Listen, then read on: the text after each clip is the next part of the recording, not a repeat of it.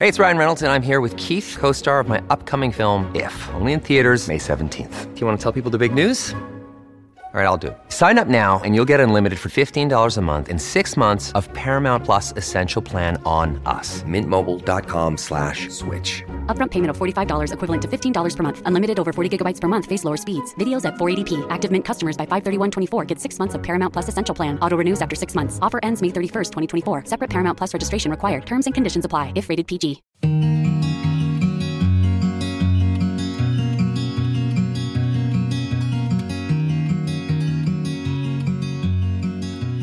Hello and welcome to the latest episode of No Really, I'm Fine.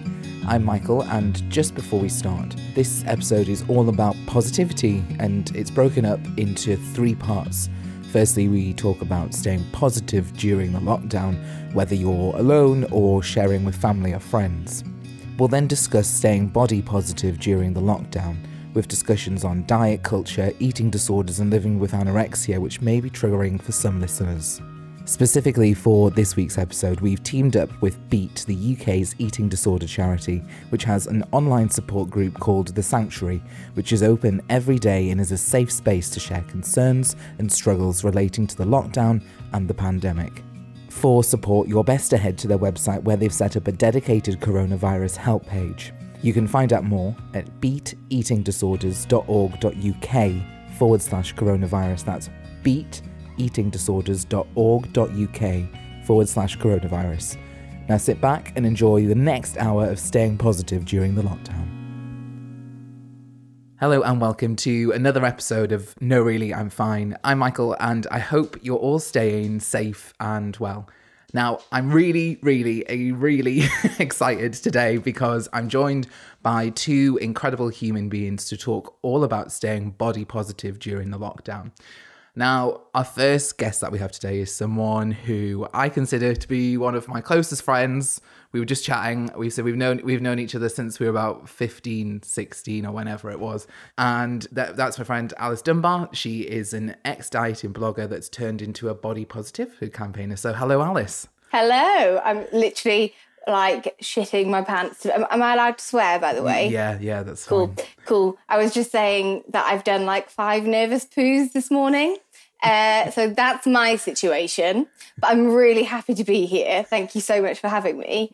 That's fine. And we also have the absolute privilege and a half to have someone today who I've personally looked up to alongside Alice for some time and is just one incredible human being who not only has incredible hair and is someone who I've wanted to get onto the podcast for a long time. It is only the best-selling author and body positive Megatron that is Megan Crabbe, aka BodyPosiPanda. That's like a tongue twister and a half, isn't it? Tiny bit, isn't it? Hi, thanks for having me. So we always start our podcast by asking our guests, are you really fine? So Megan, I'll start with you. Are you really fine today? I would say today I am probably at maybe a 6 out of 10, which is pretty solid. I haven't been fine. I'm not going to lie. I think most people haven't been particularly fine at the moment. And I've had some ups and downs. I had quite a down last week. But I'm slowly coming back up, trying to see the little beautiful things that still exist to be grateful for, doing some creative stuff. So I would say, yeah, you know what? I'm going to claim it. I am actually fine today. No, that's good. Alice, are you really fine as well? That's a difficult one for me. So I have had this morning, I have not been fine like at all. I don't know, like obviously listeners won't know, but my partner struggles really badly with mental health issues, and she has had a really, really bad morning this morning. So I spent most of this morning kind of trying to sort that out. And I've had a few like things with my like day job that have like been announced that are a bit rubbish. But I feel like I've kind of come past that and now I'm here. And so I'm probably at like a 4, but I feel very positive that the day is going to, it's going to get better throughout the day, and then I'm going to be absolutely fine by the end of it. But right now I'm I'm nearly there. No, that's good. I think the idea is that our podcast at the minute, we're doing a series which is called Mental Health Against Coronavirus, you know, where we're just sort of talking about different themes that we're doing through lockdown. So we've spoken to like doctors on the front line, charities dealing with, you know, influxes and different things like this. You know, I know for some people it is incredibly hard to stay positive. I mean, Megan, like, just to start with you, like, how important do you think it is to have like a good support network around you at this time? You know what I think we all need right now are people who can be the emotional support network and go to when you're feeling overwhelmed. And we also need the people who can bring absolute ridiculousness and joy and almost just pretend that nothing is happening at times, so that we get both things. I'm very lucky in that I'm a primary caregiver for my sister, so I have time with her. And I also have an absolutely ridiculous roommate who will do things with me, like put on a fake prom in our bathroom. So I get the silliness as well. I loved that. That's lovely. I absolutely agree. And I think that, like, the other thing that it's really important to have, because I'm personally isolating just me and my partner, who, as I mentioned before, she has quite like severe mental health problems. I don't want to say problems, but, you know, she suffers from mental health issues, and they're very, very up and down. And when she's having a bad time, then I am her primary carer, like, essentially. Like, that's a technical term. So it's been really important for me to have like other friends who I've been able to get in contact with. And it's been important for me, for them to be there when I need them, but also realize that, like, just because I'm not contacting them, or just because I don't want to join that Zoom call, or, you know, that kind of thing, or just because I've posted on Instagram but I haven't replied to their message, it doesn't mean that I'm like in a really bad place or that I'm like a bad friend.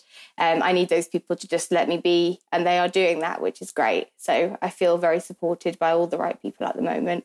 And I suppose like a really hard thing is like trying to, you know, like if you're having that situation where you're having to be in a place of responsibility, like not just being like a caregiver, but like being like, you know, there's so many people that we spoke to, like her parents as well, and having to keep their kids entertained and this sort of thing. It can be like so hard, I guess. It adds like a whole extra level to everything, doesn't it? Yeah, I saw a really good thing, which is essentially, you know, all of these jobs that are traditionally kind of belittled and often undermined as not real work, we will never again say that after this. And that is one positive at least. Absolutely not. I'm so intrigued just to see what happens afterwards, because I'm like, surely we can't go back to like these like CEOs in business suits being seen as like the elite. I feel like I'm really intrigued to see, just generally actually, but I'm really intrigued to see like the social shift and like the way of thinking that, and just how this all kind of changes the way that we view the world and the people around us, hopefully in a positive light, a positive way. I'm trying really hard. One of my coping mechanisms, I'm sure this is like the same for everybody, is to try and like take positive things wherever you can find them, like find them and keep them and hold on to them and remember them when you're having a really bad time. And like Megan, I know you saying about your sister and your caregiver to your sister, and I've seen, just because I like stalk your Instagram like every 5 seconds, that is you know, you've set up like a bit on your Instagram, like with your sister. It's Gemma, your sister's Gemma, is that right? Yeah. And Queen Gemma. And like you've been trying to keep her entertained in lots of different ways, and as you know, has that been really in a way, has that made you feel a little bit more positive about what's going on, because you're seeing her being happy and positive, and actually that can radiate off, can't it? Oh my God, absolutely. Her joy is contagious. And I think what this has kind of given us more time to do is be kids again. We're doing all the same ridiculous shit that you would do with a sibling when you're a child, like put on lip syncing concerts or pretend to be running relay races when we go out for our walk, or, you know, just absurd things. And it is allowing me to be a big kid with her, and it's definitely making us closer. Also gives me content, so I don't have to be worrying about what I'm going to put on the internet, and she loves it. She absolutely loves that she's more popular on my Instagram than I am. That's her favorite thing in the entire world.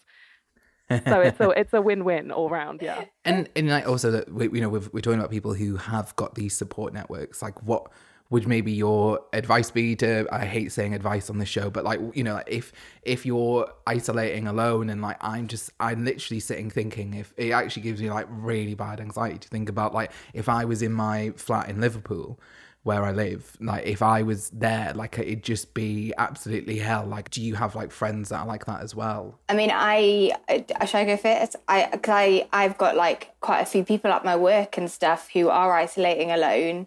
And I personally don't know how I would handle it. And my heart goes out to those people. I guess it depends on the kind of person you are. Like for some people, it's probably bloody great and they're loving it. Whereas for others, you know, if you're quite an extroverted person and you're used to sort of like spending a lot of energy around other people and you feed off that could be really difficult. I'm somewhere in between, as I'm sure most people are. And one thing that I've done, like I said, me and my partner have been isolating together, but we're quite different in what we need. I'm someone who needs a bit more like stimulation and stuff, whereas she like needs a bit more sort of time alone. So I've had to like take myself away and be like, I'll be in the bedroom for a bit and do my own thing and leave her. So I've had a little bit of that, obviously not quite the same, but what I've done is I've just written like this huge list of just activities, anything, like read a chapter of a book. Obviously that's a really cliche one, but whatever, like do one colour of my little cross stitch I've got going on, fix like the table leg on my table that's broken, like sort the bills out, like whatever, like clean something, just a huge list, paint my nails, do my hair, learn a new hairstyle, like just a huge list of like loads and loads of different things, a huge variety, so that like if you ever do find yourself just being like, I don't know what to do with myself right now and that it's all too much for my brain, then something on that list hopefully will work for you and it'll get like inspire you just to kind of keep going.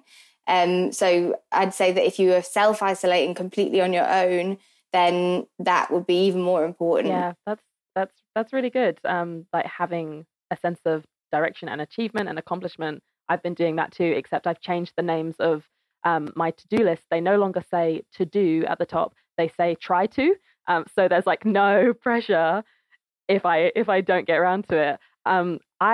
I would say for my friends who are completely self-isolating, obviously there's no like magic, wonderful advice that makes you feel less alone. It's really fucking hard to be alone at this time. They have been doing a very good job of being completely honest with me and kind of letting out when it feels really hard and when they feel lonely. And, you know, I've had messages saying, I'm really, really struggling today, but I also don't really have the emotional energy to chat. So, you know, I don't need anything from you. I just wanted to let it out. So I think let it out. And another thing I've been seeing a little bit of is people learning techniques to self, that's a really hard thing to say, self-soothe.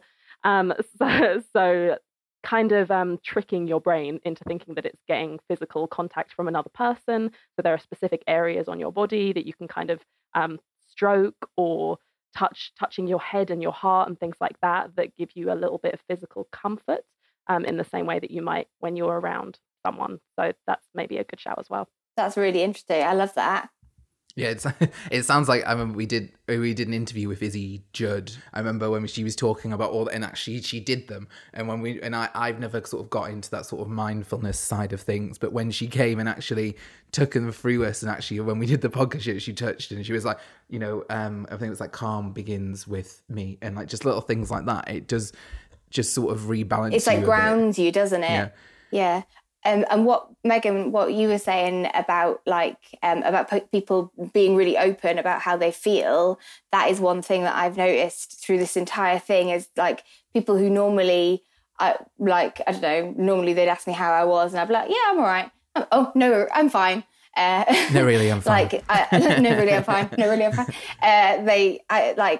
We've ended up having a really frank, honest conversation, and it's been so much more open. And there's been people who have said to me, like, thank you for telling me how you actually feel, because that's how I'm feeling too. So I think this, like, another positive, if, you know, whatever we can take, like I said, from this whole thing, is that I think that it's teaching everybody to be really in touch with their emotions and just honest and say when you're having a bad day. And like, because everyone is going through the same thing. So that's a really like lovely part of it. It's kind of uniting everyone. And that's been a real comfort to me. And I know to other people who I've been in contact with as well. And I suppose it's about the way that where you send that, you know, feelings and things like that. You know, like I know Gemma, who's the co-host for the show, she said that, you know, she can find a really safe space in talking about these feelings and things like that through social media. And I just can't do that.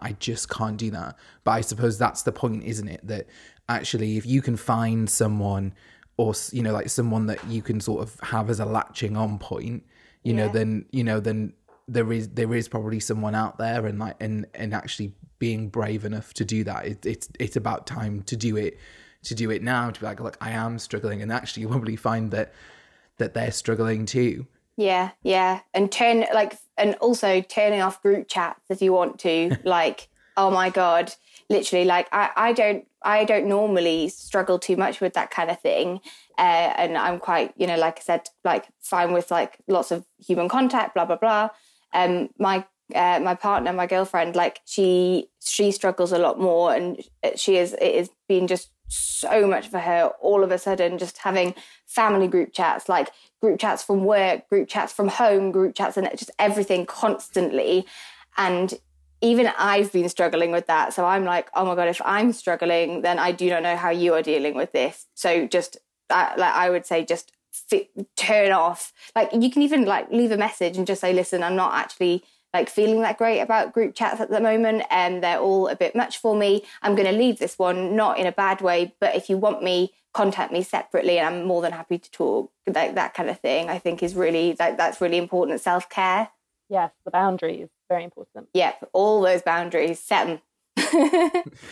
One thing that I'm sure people will be asking, because I'm definitely asking that, if you are isolating with like other family members or people, you know, who essentially are your family, I know it can be quite a taxing time. Like, I mean, I love my mum and like, you know, like absolutely like great, but like you come home and it's just like these little nags about all these different things, but not, and also some of the nags is you realize that, I think as well, like what I've sort of realized when I was thinking about being home is that actually as well, like there are a lot of people where they're either condensing families together. I know that people are moving in with one another and things like this to stay supportive.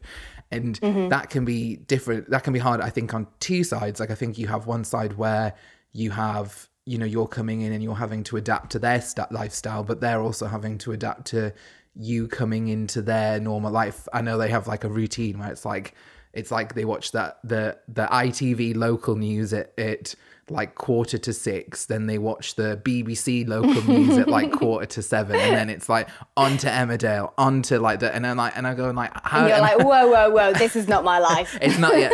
But like, I don't know, Megan, like, I don't know if like, you know, like, do you, I don't know, with like, you obviously do you live with your sister? Sorry, is that right? Or does she live nearby? So I live with my roommate. My sister has her own house, which is about 5 minutes away, and we usually have a cycle of carers. I'm one of them, but we've narrowed down to 2 carers during this time, and we're doing week-long shifts. So I spend a week at my sister's, and then I spend a week at my house, and rotate. So I guess for her, there's it's like similar routine than what she's probably used to, but the harder thing is adapting to what's going on right now.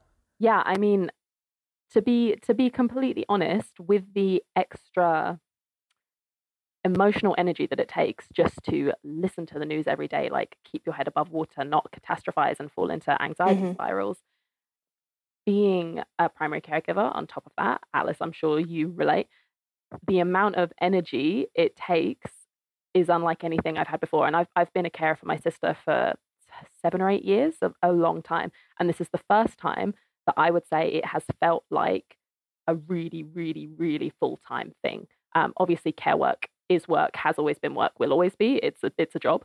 But for me, I've always kind of been able to keep up other things on the side. Like all of BodyPosiPanda has always been on the side of being a caregiver for my sister. And right now, it feels like there just isn't spare energy for anything else. So in the weeks that I'm not here, I've kind of just been giving myself permission to respect that and collapse. I get in from a week at my sister's, get my bags out of my car, and I usually just lie on the floor, just lie on the floor and like decompress for a little bit. Yeah, and that's become part of my new routine. And yeah, the rest isn't very routine at all. It is getting up every day and seeing what feels achievable. If that's nothing but playing The Sims, it's playing The Sims. Yeah.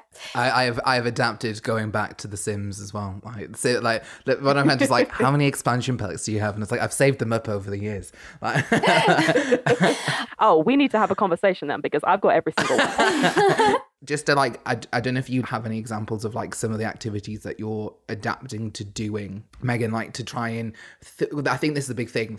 I think the stuff that can relate to everyone about trying to think outside the box of with how to keep family members and, you know, ourselves entertained during this time. I don't know if there's like any things that you've been doing that actual physical activities that have been really helping. That's a good question. I mean, I've been having plenty of dance parties, if that counts for anything, by myself and with my sister. Been having plenty of time doing nothing and sitting on the sofa. Nice.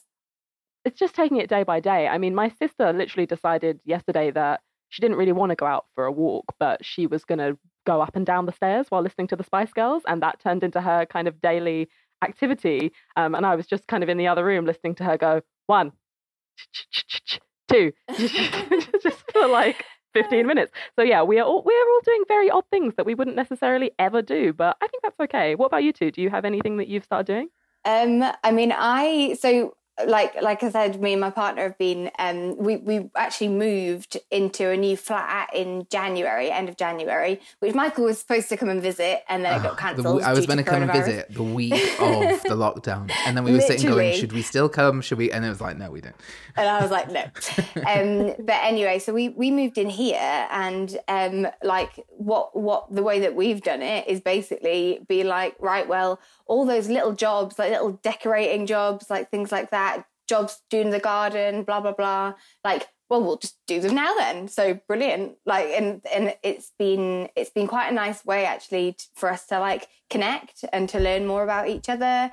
Even though obviously we already know loads, but like, obviously we've never lived together in this capacity. Like I generally tend to be someone who's out quite a lot. Like I don't work at home. Like I work in an office, and I go out quite a lot at the weekends, whereas Ruth like tends to stay here. So she's had to adapt to me just being here all the time, like, hey. So we've basically, like I said, we've made these lists, and we've got our own lists. They are separate. And we've just been like, doing things like things in the garden, things around the house. We just got a new kitten before everything happened, called Cashew. She's beautiful, also a massive handful, keeps shitting in the plant pots, but we love her. So looking after her has been really lovely. I think we've just had to like find things that like maybe previously we would be like, we don't have time for that, or we'll do that another day. We've been like, no, like, we'll do it. Let's do it. Let's, be proactive. But I think one problem that we both have is knowing when to stop with that. So it's like, we're just like, keep going. No, come on, we'll do this. And then it's not until like the evening normally when I would normally come home from work, which is something that I really miss. I really miss coming home from work and us then having an evening together. And we, especially Ruth, she struggles like with like that weird kind of in-betweeny time when it's not morning, so you haven't just got up and you're just doing cleaning and bits and pieces, but it's not time to like sit down and watch telly yet. So it's like you have to fill that space with so much stuff, and it's like, where's your routine? That's the thing, is the routine, and it affects like everything from like just like like the normal activities that you would do, but also like food, I find, is massively affected by routine. And both of us have like a peppered history with our eating, and that's been something that we've been really having to try and like keep to a schedule and a routine for. I don't know if you've been the same, Megan. Not particularly. I think this is definitely an interesting time, as you said, for anyone who has had any kind of history with disordered eating, in terms of the added stress and anxiety, in terms of what you can even get at the supermarket, the kind of what time do we eat, and yeah, it's a lot. I have been still, trying to my best to eat intuitively, which is what I have believed in for a long time, what I try to practice, listening to my body, respecting my hunger and fullness signals and all of that. But even that has to adapt, because intuitive eating kind of relies on you listen to your body, you decide what you want. But if the supermarket hasn't if you don't have it, yeah, exactly. Yeah, and you're only going out once a week to get your essentials, there's a lot more. All right, well, let's just eat what we have and what needs to be eaten. So in a way, it's a different ball game. I think another thing that I've found as well is that, like, normally, like routine wise, I go to work, I have my breakfast at work at about 10 o'clock, then I'll have my lunch, which I will have pre-prepared and taken with me, so I know what I've got and I'm happy with it. Then I'll come home and I'll have my dinner. Whereas like now, because I do exactly the same, I really try and practice intuitive eating. I'm a bit more new to it, but I'm really, really trying, and I feel like I'm getting somewhere, which is great. But what I find is that because I'm kind of trying to keep myself so busy, I don't feel that hunger. Like I forget. So, and then I feel guilty because I've forgotten, and I'm like, I know that I probably should have been hungry then. And then so it's much harder, I find, to practice intuitive eating when you're out of kilter with your normal routine. That's what I've found anyway. But I'm sort of slowly trying to like put a new routine in place and change that. And yeah, hopefully it's going to be all right. Yeah, I think the thing that is extra helpful in this time is that any good intuitive eating program or like thing that teaches you how to eat intuitively recognizes room for imperfection and not always getting it right and not always perfectly listening or eating exactly the right time. Like, I'm not gonna lie, I have been eating dinner some nights at 11 because I want to kind of get everything done and then get my sister ready for bed and in bed, and then I can kind of unwind and have my dinner. And that's what it's gone to. And if I was actually listening to my body, I probably would have had dinner at 8. But that's okay, because I don't think you don't have to get it right every single time. We're not all perfect, are we? So exactly, we are not perfect. Our relationship with food is sure as hell not perfect. And as long as you're kind of viewing every meal as a learning experience, I guess, just like a chance to be a bit more in tune with yourself and your body, then that's great.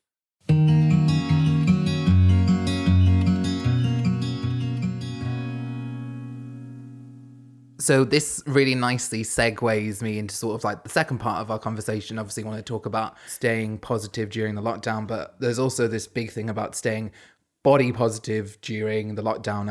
I think something which has really gotten to me since we started the lockdown is that people are really, really thinking about a lot more and under much more of a microscope, the way that we look and the way that, and I think what's really getting to me is the way that we're going to look, like people are perceiving that we're going to be after we've come out of lockdown. What people are doing with, staying healthy and fit, that's absolutely great and fine, but like I feel like I'm getting it shoved down my neck, and like it really came to a head for me when there was the program on BBC 2, which was I can't remember, I think the proper name for it was the restaurant. What was it called? It's something about, basically they went to the restaurant and they were counting. They said, here's your cheeseburger or here's your fish and chips or whatever, and your fish and chips equates to 780 calories, which will take you amount of time for. And I mean, I watched a bit of it because, as a journalist and being fair and impartial, they did talk about like the science of it and talking about actually there was that side of, right, okay, it wasn't just about those flashy headlines, but all of that bits about all of that sciencey stuff got really, really lost in this sort of flashline thing of you must associate your eating your food well, it wasn't intended like this, but I feel like now we're in lockdown and in this really weird situation, we're thinking about what we're eating so much more. And it's just such a negative way of doing it. So like, basically, Megan, I'll start with you. And like, I think what I've seen you say is that it doesn't matter. We should allow our bodies to say, actually, it doesn't matter, but actually making our head do that is another thing, isn't it? Sorry, I'll stop talking now. No, yeah, everything you said is spot on. I am not a journalist, therefore I do not have to be impartial, so I'm going to just speak with my chest here.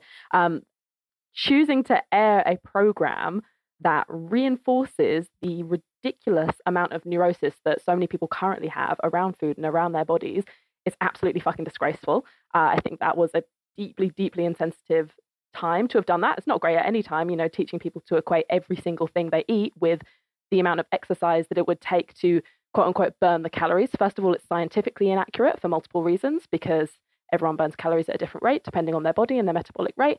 And second of all, even if you are completely sedentary, you still need calories to function. Your body needs calories to do its job as a body. Especially when you're this anxious, Yeah. I find that when I'm like anxious and stressed about stuff, like I need to eat like so much more food.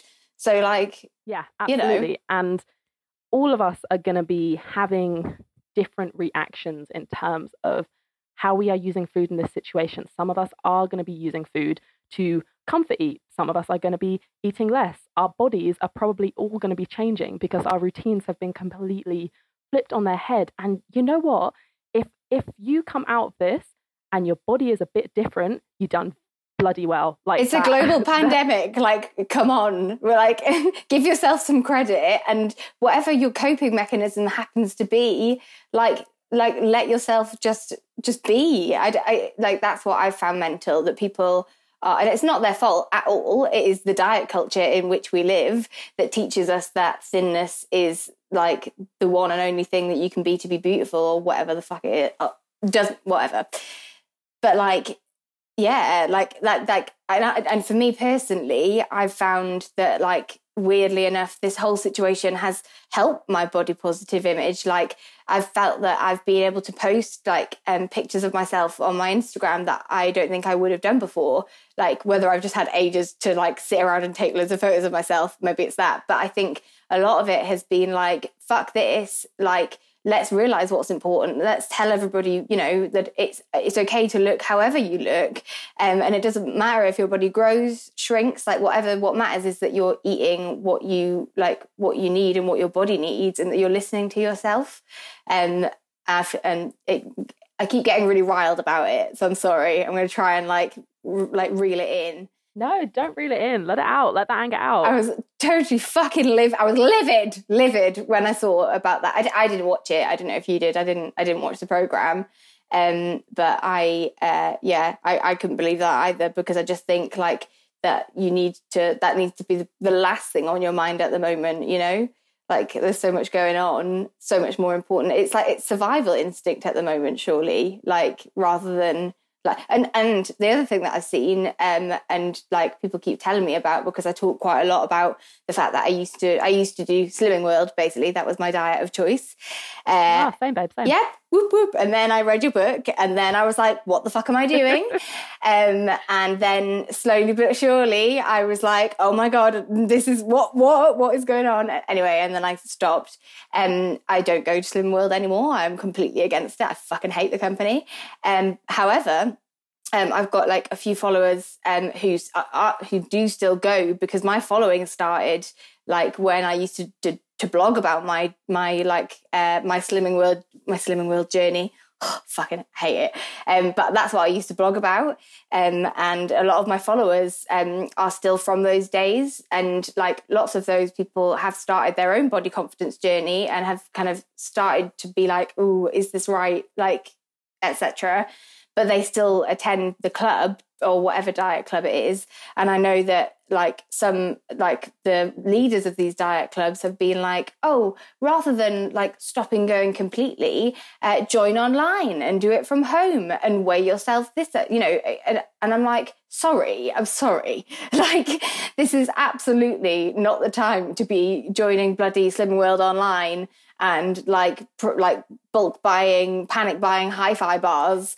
I was like, whatever. And I wrote a post about it like on my Instagram, I think, and just said that like, maybe instead of that, maybe you just spend this time realizing what's important and looking after yourself and thinking about like self-care and what your body needs and what it like, and looking at food as either, you know, a source of comfort, if that's what you need, or just a source of fuel, or, you know, just like maybe this is a really good opportunity for you to have a bit of a rethink about what's important, basically, and fuck diet clubs.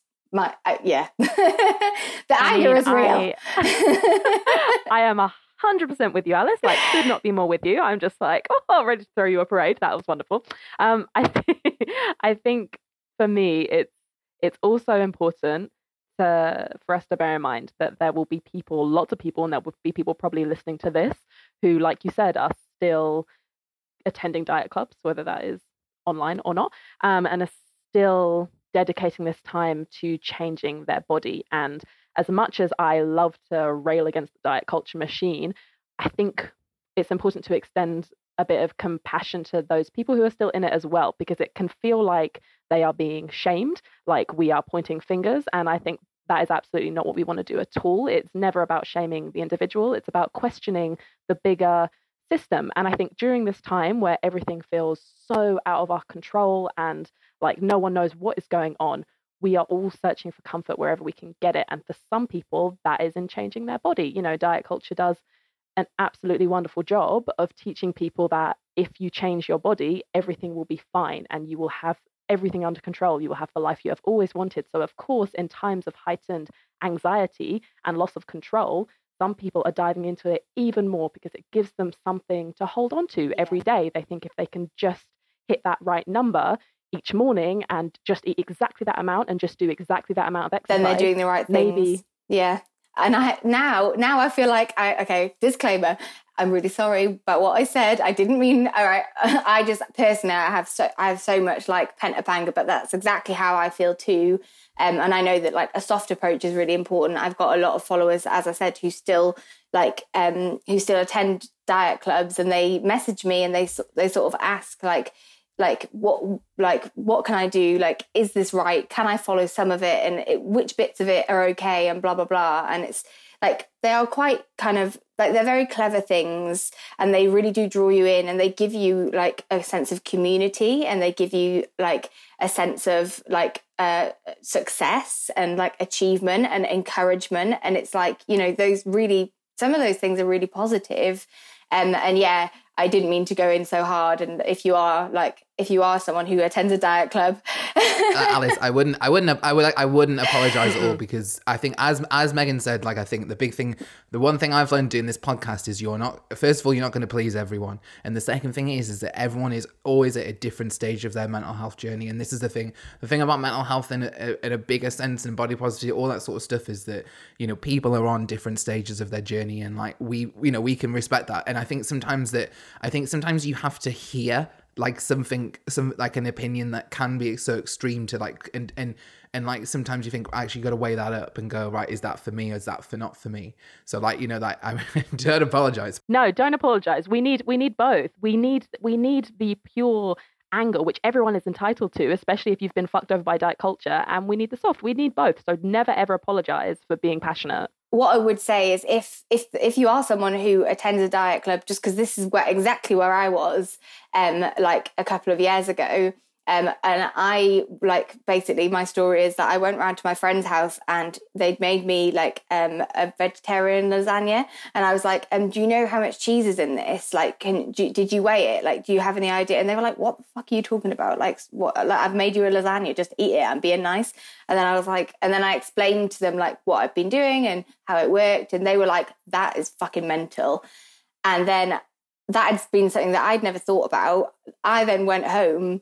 I then read your book, which is Megan's book, which is like, it's a very good mixture of like hard facts and like, you know, real wake up calls, but like a very like soft, like caring, lovely, like as you are, like just a really kind of well written, well articulated, comforting approach that gives you a lot of options. So I would say that if you heard what I said just then and it kind of shook you a little bit, maybe go read Megan's book, because it's really, really fucking good.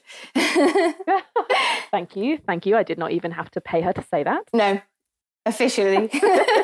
Yeah, no, like just some free advertising there. Yeah. But I think that's the thing, isn't it? Because I know, but I don't think that you are right. Well, not to keep going on the we love Megan parade, but which we do. It's that measured, really sort of thought through in that, which is, really nice, which is exactly why I wanted you on this podcast. But I think just sorry, I'm a bit less measured. No, it's fine.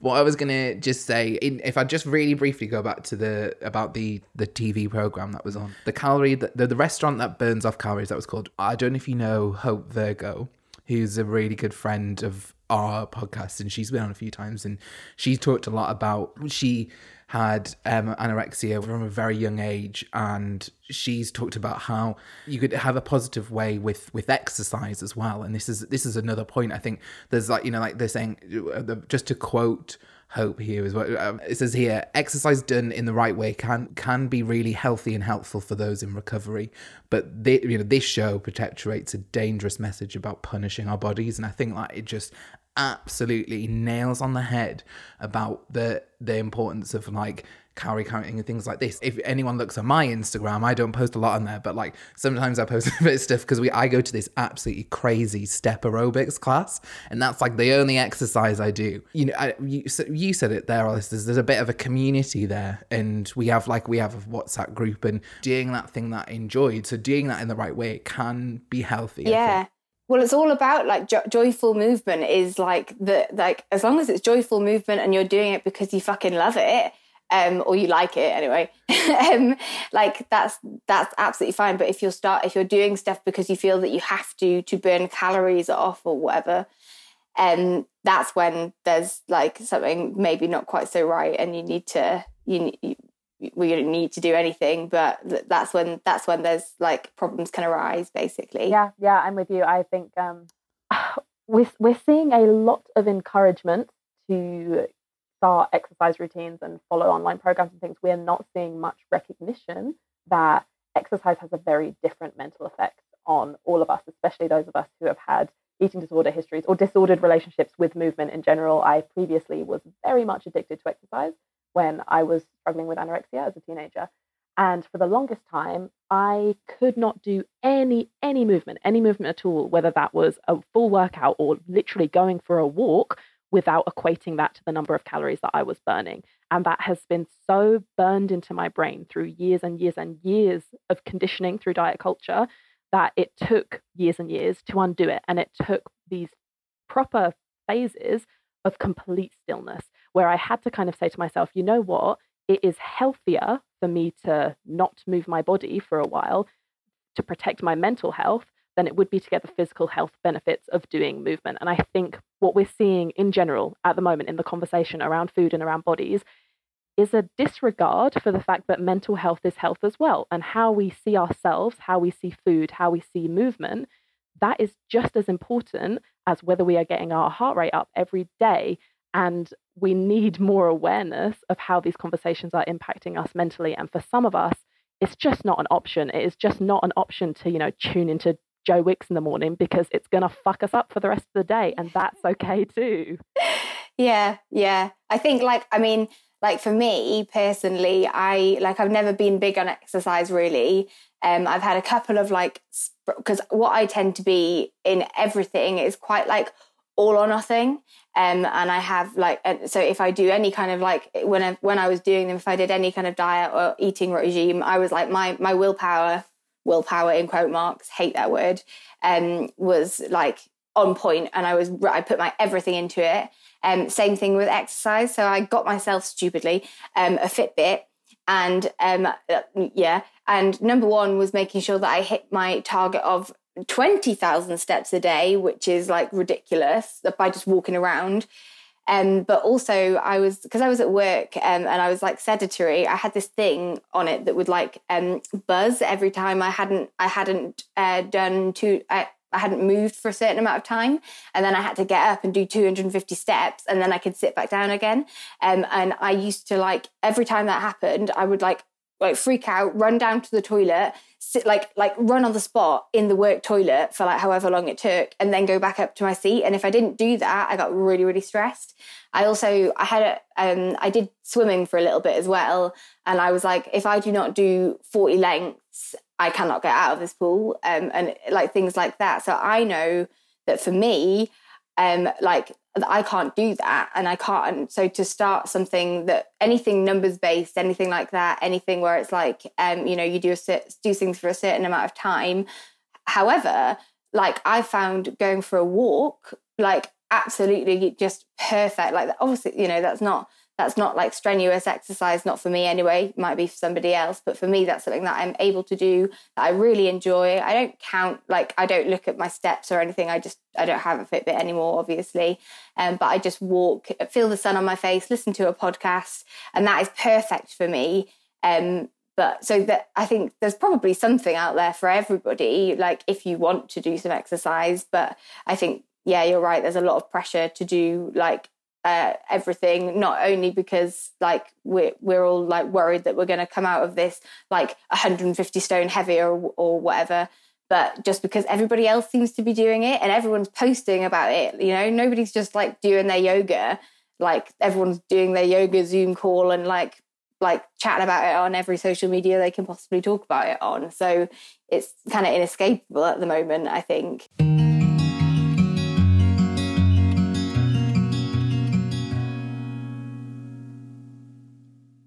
I think it's a really good point about the social media, and I think that's probably the last bit of the conversation that we'll have today, and is just about social media. And obviously, Megan and Alice, you both dedicate your social medias to sort of this, to have this body positive sort of vibes to it, and obviously that is resonating. Like, but Megan, on your side, it's a huge, for me and Alice, we're probably like in our social media journeys and things like this, where we're probably a little bit further behind. But Megan, you've been so lucky that you've been able to resonate with such a huge scale audience with your just your positive outlook, really. And but I just can't imagine that pressure though. That's my, like, I feel like you must feel under so much fucking pressure. I mean, that wasn't going to be my first question, but it can be a lot. I have adapted to it over the years. I have had such a changing relationship with social media. There have been times where I would be thinking all day, every day, what am I going to post? How many likes is it going to get? How can I get the best engagement? And I would freak out if something bombed. And then I realized that is not sustainable or healthy. I cannot spend literally hours just thinking, what do I post? And going over and over every single word to get approval from strangers on the internet. And I think especially coming from a very numbers-centered place where I was with food and my body before, and translating that onto the numbers side of social media and how many likes you get, that is not too far away from, have I lost enough weight this week? Have I got enough likes? Oh my God, I resonate with that a lot. Yeah. I feel like I'm at that point at the moment a little bit. So that resonates with me. Yeah, and that's a very understandable thing. Anyone who is on social media who says that the numbers don't get to them sometimes is lying. It is such a natural thing to fall into. We all do it. We all compare to other people's accounts. That doesn't stop no matter what size you get to. But the thing that I have found is that when I buy into that and when I calculate what I'm going to post, depending on what I think is going to get the most likes, that does not feel good. And when I post something that is genuinely how I'm feeling, that is authentic, that is real, I feel good about it no matter what likes it gets, because I am being myself. And it's taken a long time on social media and in my life in general to recognize that it is genuinely more important to be authentic than to be liked. And being liked actually will not give you the same validation as knowing that you are being yourself. That sounds very simple and it sounds very cliche, but it's true. No, I get it, and I we talked about social media a lot on this show, and we've had a lot of people, and I don't know what you do on your personal sort of Instagram and the way that I'm just saying Instagram here back because there are obviously lots of other ones, but Instagram seems to be like this really, in a positive way. I feel like Instagram seems to be this really nice place that people feel they can they can post about mental health in a really positive way, I found. But what we had someone here in series 1 who basically said, and it stuck with me all this time, is that the way that you present your own Instagram feeds, Twitter feeds, Facebook feeds, things like that, that if you're not presenting them in a positive way, then actually, that there's you're only setting yourself up for sort of failure on social media. So I don't know if actually you would agree with that. Like if actually you found the way that you set up your personal Instagram, the people that you see on there come from a very positive background as well, so that actually your relationship can be as positive as possible on social media, if that makes sense. I just think it's all about authenticity. Like I try so hard, because my Instagram is all about my like journey from a diet blogger to now I'm on my body confidence journey, but it is absolutely a journey. Like I'm no way there. And I post like really, well, I try anyway to post really authentically about it. I feel like sometimes my like grid posts might be a bit more like curated slightly, just because I try and lift people up with those. But I'm very honest as well, like in the captions and stuff. And if I've taken a picture and I'm like, actually, I'm posting this picture, but I'm not happy with it, but I'm posting it anyway just because I want to challenge myself, I'll say things like that. And then I often talk like on my stories, I'll talk about like how I'm actually feeling like in that moment and, what my day's been like. And I'll be very honest. And I'd rather have like my following isn't like anything special, but I'd rather that it grew incredibly slowly because people were like, oh, like she's not positive all the time. Than it automatically like just skyrocket because I'm like, yeah, everything's great and like just listen to what I'm saying because I'm correct and I can help you, and because I can't always, I'm on my own journey. That's what it's like for me anyway. That's a really, really good point. And I think the difference these days in social media is that a lot of people have had enough with this kind of facade of perfection and the super curated but personality-less content, and people are being drawn more towards actual human beings, and it might not look as glossy and it might not get as many eyes on it, but it hits a lot deeper. And something that I have always tried to carry in everything I do, in my content, in when I do shows, all of it, is that no one is going to remember every single thing you say, but they are always going to remember how you made them feel, always. And so everything I do just comes from a place of how is this going to make other people feel about themselves? Are they going to feel a bit more kind towards themselves? Great. And that doesn't mean that I have to be a positive beacon all the time. Positive, no. Sometimes it's, I'm really fucking struggling. And that equally makes people feel less alone. And that is good enough. And I think if we all used social media more from that place, not of how many likes is this going to get, but is this going to make someone else feel a bit better in some way? My God, it would be such a nicer place. Yep. And I think that kind of brings it back to like what we said at the beginning a little bit about how like this whole situation is making people be more open about their mental health and realize that it's okay not to be okay and all that stuff, because it's genuinely true. And I think that I personally have seen a lot more like what I feel to be authentic posting on Instagram and social media and stuff. So maybe this is going to have a really positive impact. Listen to me. I'm like constantly, where is the positive impact? Like, we need to find it. I'm like desperate to cling on to it. Oh, my cat just came in. Hello. All the way through this interview, this is the wonders, like, because normally we've got a studio in London, so like we'd ship you down to London, so it'd sound like great. So, but we can't do that. But I've got cats and dogs just walking past, and so you're not seeing like it's. This is the other thing as well, because from a working perspective as well. God, we could sit and talk forever, but I will pile it up now because I will round it up now. But this whole thing has just changed us so. I feel like so changed. It's been nice to come home and actually spend. This is probably the most time I've spent at home in years. Like, I usually do 2 weeks home for Christmas and that's it. And I suppose it's like clinging on to that positive thing, isn't it, that you've got?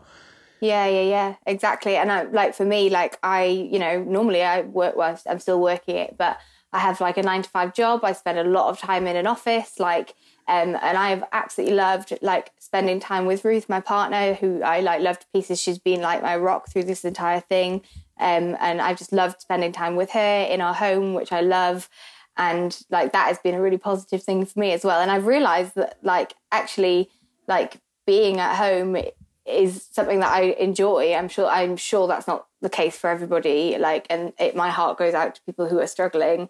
But personally, like, it's made me have like a newfound appreciation for what I have. Yeah. I mean, are we doing a thing now where we're like picking, like, are we rounding up on the positive? Yeah, let's do it. Yeah, I think we should. Yeah, we've been talking for nearly an hour now, so yeah, our episodes are usually about 45 minutes, so I'm sure they won't mind just chat. You know, it's not like we've got anything else to do, is it? No, true. I mean, if we're rounding up on the positives, I will say that I have absolutely fucking mastered the best sandwich recipe in the world. That's been a real treat. If anyone's ever in the market for this doesn't sound like it would work. It does. Falafel sandwich. Oh, I'm there for it. Come on. I've got it nailed. Like every single layer. It's really thick and chunky. It's like a doorstep. Anyway, come to me if that's delicious. What you're after. That's a definite positive. I'm going to make a confession. I don't think I've had falafel. What? Does that just make me really northern? Yeah. I've not had falafel. Michael, Alice, we're from the same place. I know we are, but you lived in Surrey. You've lived down south. That is absolutely not an excuse. And I can't believe that when you've been to Brighton to visit me, I haven't fed you falafel, like force fed you it down your throat. That's ridiculous. I think I just got no fish and chips. Like now you can't have it for the first time unless it's mine, because I need to set the bar. Yeah, can you, if you send me the recipe and then do you make it? Do you make it or do you just buy falafel? I make my own falafel. Do you make your own falafel? I would like to pass on that question. Yeah, I'm not on that level. I'm not out here making my own falafel, but that is very admirable. So maybe we can combine. It's not as hard as it seems. Okay.